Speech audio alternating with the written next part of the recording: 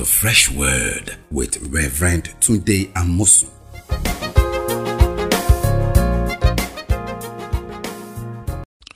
Welcome to Fresh Word. Today, let's spend some time to discuss some key biblical words. They're biblical words, but I want to spend time on one of them today. Have you ever heard the word redemption? Redeem? That word redemption or redeem is a powerful biblical word that when you understand it, it will give you a serious platform of freedom and excitement in your Christian life. Now, you will see that word used in the Old Testament, New Testament. But when Jesus came, he died, rose from the dead, then the apostles began to teach certain things about Jesus, his death, burial, and resurrection. And they began to use this word in a new way. They began to use that word redeem or redemption. Let's look at one of those ways that they use the word redeem, redemption. Now, let's go to chapter 1, verse 18, the book of 1 Peter. We'll read verse 18 and verse 19 and then verse 20. Listen. Knowing that you are not redeemed with corruptible things like silver or gold from your aimless conduct received by tradition from your fathers, but with the precious blood of Christ, as of a lamb without blemish and without spot. Indeed, Jesus indeed was ordained before the foundation of the world, but was manifest in these last times for you, who through him believed in God, who raised him from the dead and gave him glory, so that your faith and hope are in God. Listen to verse 18 again. Knowing that you are not redeemed with corruptible things like silver or gold. Now, listen, the word redeem, what does it mean? People think it just means deliver or set free. It's more than that. Let's look at the word redemption or redeem. It has a sense of purchase or to buy. In the original Greek language, the word redeem is like going to the market. Slaves are put in the market to be sold. And they're trapped there. Then somebody can walk in there and pay for them and set them free. There's a pavement that brings freedom. That's the word. When that slave is paid for and is taken out of that market and set free to live, is called redemption. Did you get it now? So it's just more than freedom. It is a legal freedom that was purchased for. It was not just snatched from bondage as a slave. It was paid for and it was made to be free. So there is a sense of legality. There's a sense of rightfulness in that freedom. It's not just, let me give you a modern example. They sell all kinds of things in the market. Maybe like a TV or like a phone. It's there in the market. It's just sitting in there doing nothing. But when somebody comes there with money, he pays for that device or whatever. And that device is set free from the market and to be taken home to be used. That device now comes to its use and its full productivity. But it's paid for before that is done. Now that word redemption is that same word. Paid for to be free. Paid for to be set free and deliver. So it's a deliverance with payment. It is freedom that has to do with price. Not just accidental or snatch or violently taken away. So now the Bible is saying this. Let's read it again. Knowing that you are not redeemed with corruptible things like silver or gold from your aimless conduct received by tradition from your fathers, but with the precious blood of Christ as of a lamb without blemish and without spot. Now, listen to that. It's saying that we were not just taken out by force. We were paid for.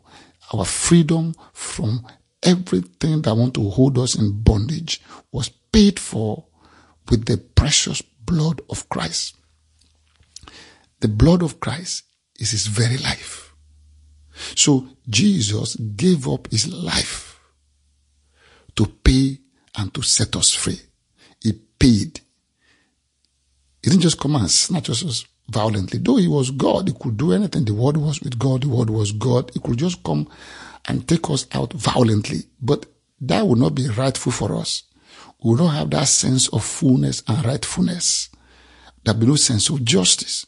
So justice demanded that we be free with payment, because mankind went into sin deliberately. So there must be a payment to set them free. And that's why God sent his son and shed his blood on the altar of the cross to buy us out of slavery, so that we can actually be legally free and rightfully free. So our freedom will not be contestable. We don't have to go and argue for our freedom. Money has been paid in the market. So the same way, God used the blood of his son to redeem us from every wasted life, every aimless conduct. You see, as a Christian, you have been paid for. You have been redeemed. You now have redemption. And Jesus Christ paid with his precious blood. You have every right to be free. You have every right to come out of bondage, because Jesus paid. He paid the price. Let's read it again. Knowing, 1 Peter 1 verse 18, knowing that you are not redeemed with corruptible things like silver or gold from your aimless conduct received by tradition from your fathers, but with the precious blood of Christ, as of a lamb without blemish and without spot. You see, Jesus was offered like a sacrifice for us. That's another word for it. You see, when you pay for somebody, it's like you are sacrificing your valuables for their freedom. So actually, we are really valuable. He said, with the precious blood of Christ. You see, the amount of money you pay for something tells us how valuable that is and how expensive it is. God didn't pay with corruptible things like silver or gold. No. He took his own son and offered his precious blood to set us free. So we are really precious to him. For him to look for that level of price to pay for us. He said, in fact, he said, it has been ordained before the foundation of the world. Can you imagine that? God had been planning to buy us back long time. And now we are free. Let's read another place in the Bible that will give us some further light about this. Let's go to the book of Revelation, chapter 5. It was a song before the throne of God. I'll read it to you. Chapter 5, Revelation verse 9. And they sang a new song saying, you are worthy to take the scroll. They were singing to Jesus, and to open his seals. For you were slain, you were killed, and have redeemed us to God by your blood, out of every tribe and tongue and people and nation. Verse 10 says, and have made us kings and priests to our God, and we shall reign on the earth. Wonderful. Just take a look at that. It's saying this, that Jesus was slain. Jesus was killed. He was offered as a sacrifice on the altar of the cross at Calvary. And by that, he redeemed us. He paid for our freedom. He purchased us and our freedom by his blood. And he purchased us to God. So we are now God's commodities. It's valuable commodity. We are valuable to God. We have an eternal value because he paid with his eternal value of his son. It is blood.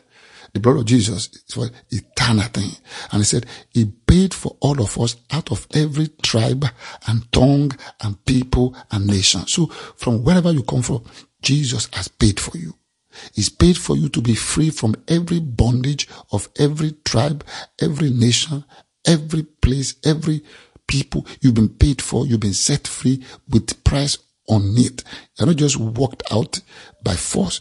God paid by justice. He followed due justice and due process and paid for us. And after paying for us, like I told you at the beginning, this is like a slave in the market, but it's now paid for and set free.